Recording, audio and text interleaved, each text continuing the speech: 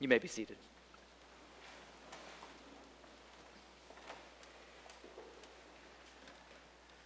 Well, if the bags under my eyes are a little more pronounced, in contrast to the warm spiritual glow I'm sure still emanates from the rest of me, it's because I've just spent the weekend at Calvary here with about 70 young people at what we call Happening. Happening, for those of you who don't know, is a spiritual retreat for teenagers, led by teenagers, overseen by several adults, but many of whom are in their early to mid-20s, all of whom are still in this building until the closing Eucharist this afternoon at 3 o'clock. Happening is quite a miraculous thing to behold, and it went off well mostly this weekend. But I wasn't so sure as things were getting started Friday night. The Happeners, as the first-time attenders are called, had just arrived, and all those icebreaker games were beginning. Everybody had formed a large circle over in Crook Auditorium, and the person inside the circle had to walk up to another Happening and say, "Hi, my name is Jack. Do you love your neighbors?" And then the person who'd just been greeted would say something like, "Hi, my name's Jill, and yes, I do love my neighbors, especially those who have cats." And then everybody who has a cat, at home, they didn't bring their cats to Happening that I know of. The cat owners in the circle would all leave their place and rush over to take somebody else's spot. The person left without a place after the scramble is now in the middle. Got it? Now, I'm sure you can see what offended me about this game. It's basically musical chairs, but there's no music and there are no chairs. What is this generation coming to? Are there no rules left at all in the world? What's next? Pin the tail on the donkey with no tail, no donkey, baseball without bases or balls? Anyway, after I got over my very justified righteous indignation, I realized the game did actually manage to accomplish something good. Come to think of it, in the old game we used to play, the chairs would go away one at a time, and the circle would get smaller and smaller until there's just a seat left for one. The prize is to end up, I guess, all by yourself when the music stops. Somehow in the new version, amid a similar frenetic chaos, everybody was finding a place in a continuously expanding circle. Everybody was being given a seat at this wide and widening table. Maybe we should be watching these kids and their lawless games a little more closely. Jesus was being watched, we're told, when he went to eat a Sabbath meal at the home of an important leader in a local congregation. There were lots and lots of rules in Jesus' day about meals and conventions, and there were laws about washing one's hands and what foods were clean and customs about where you get to sit at what table. Jesus was being watched, I'm guessing, because he was getting this reputation for disregarding some customs when he thought the situation warranted it, or the people involved deserved a little better. Jesus was being watched, but Jesus was doing a little watching himself, as people jockeyed for the best seats, as we do. Ardell likes to point out that this was a religious leader, and that I'm a religious leader, and that my seat in the church is right there. But we're going to move right past that unhelpful observation. I actually let Jim wear the big robe today, just for that reason. Jesus makes two responses to what he sees. It's easy to miss that there are two, but there are two.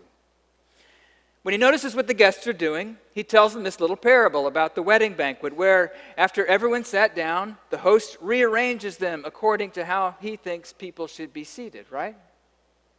Whatever's on the menu at this banquet, if you chose a good place, you'll be eating a species of crow, we might say, as you're sent on down to a cheaper seat.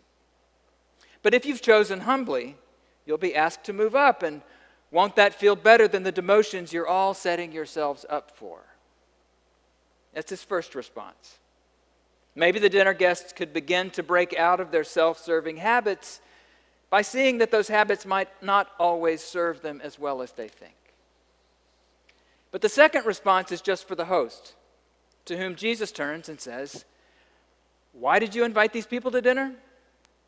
Why does anybody invite people to their parties who are just trying to prove how important they are?" Actually, what he says, if you read a little more closely, is don't invite these people to your dinner. They might invite you to their house in return, and wouldn't that be dreadful? It would.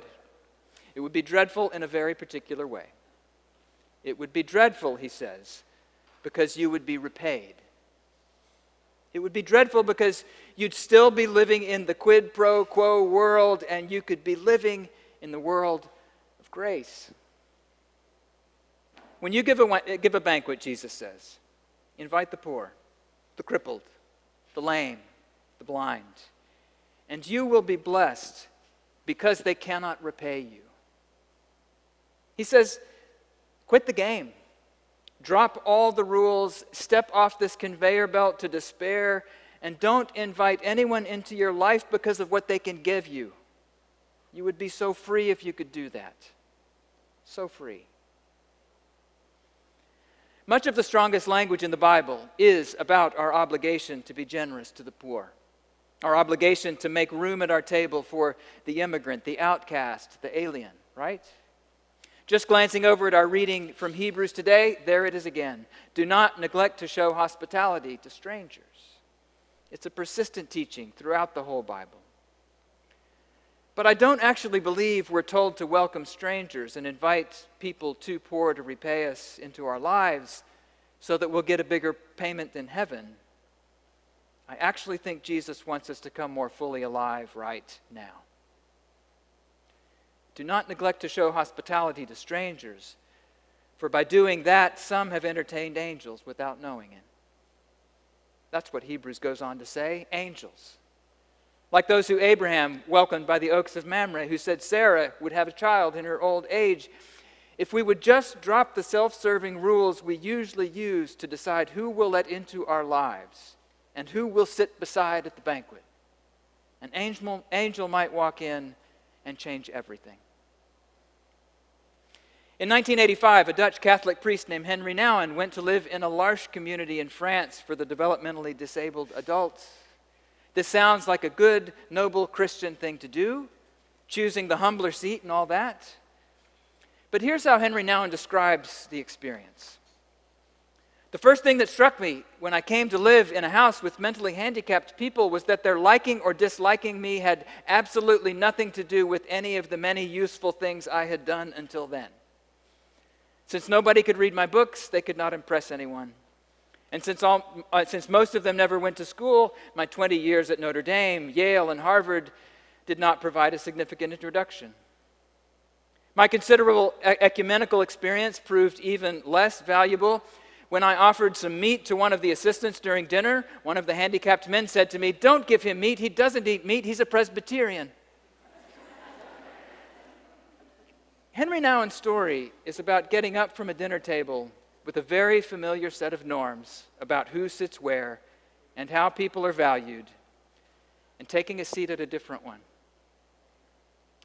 These broken, wounded, and completely unpretentious people, he writes, forced me to let go of my relevant self, the self that can do things, show things, prove things, build things, and forced me to reclaim that unadorned self in which I am completely vulnerable, open to receive and give love, regardless of my accomplishments. To put his story in the context of our gospel, Henry Nouwen had the best seat at the table that was his world. His books were bestsellers. His teaching appointments were plum ones at Ivy League schools. His classrooms were packed with adoring students. And it all just didn't add up to joy. A life jockeying for the best seat at the table can actually be empty even for the guy who gets the best seat at the table, it seems. So he changed tables, and Henry Nouwen watched his needs and his desires and his joys themselves begin to change. Because this need to be admired, affirmed, exalted is an old human burden, isn't it? And I'm becoming more and more convinced that when Jesus ends a teaching with something like, "For you will be repaid at the resurrection of the righteous," his first intention is to simply push our hope for repayment right out of this life and into the mystery of the next one. He's saying, just take getting what you're due, whether in wealth or status or admiration, just take getting repaid or admired by other people in this life right off the table and see what it's like to live this way. See if your desires and your needs begin to change. See if a burden's lifted.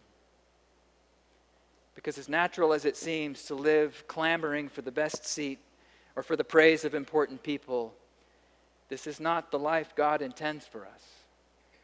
This is the life Jesus wants to set us free from. Amen.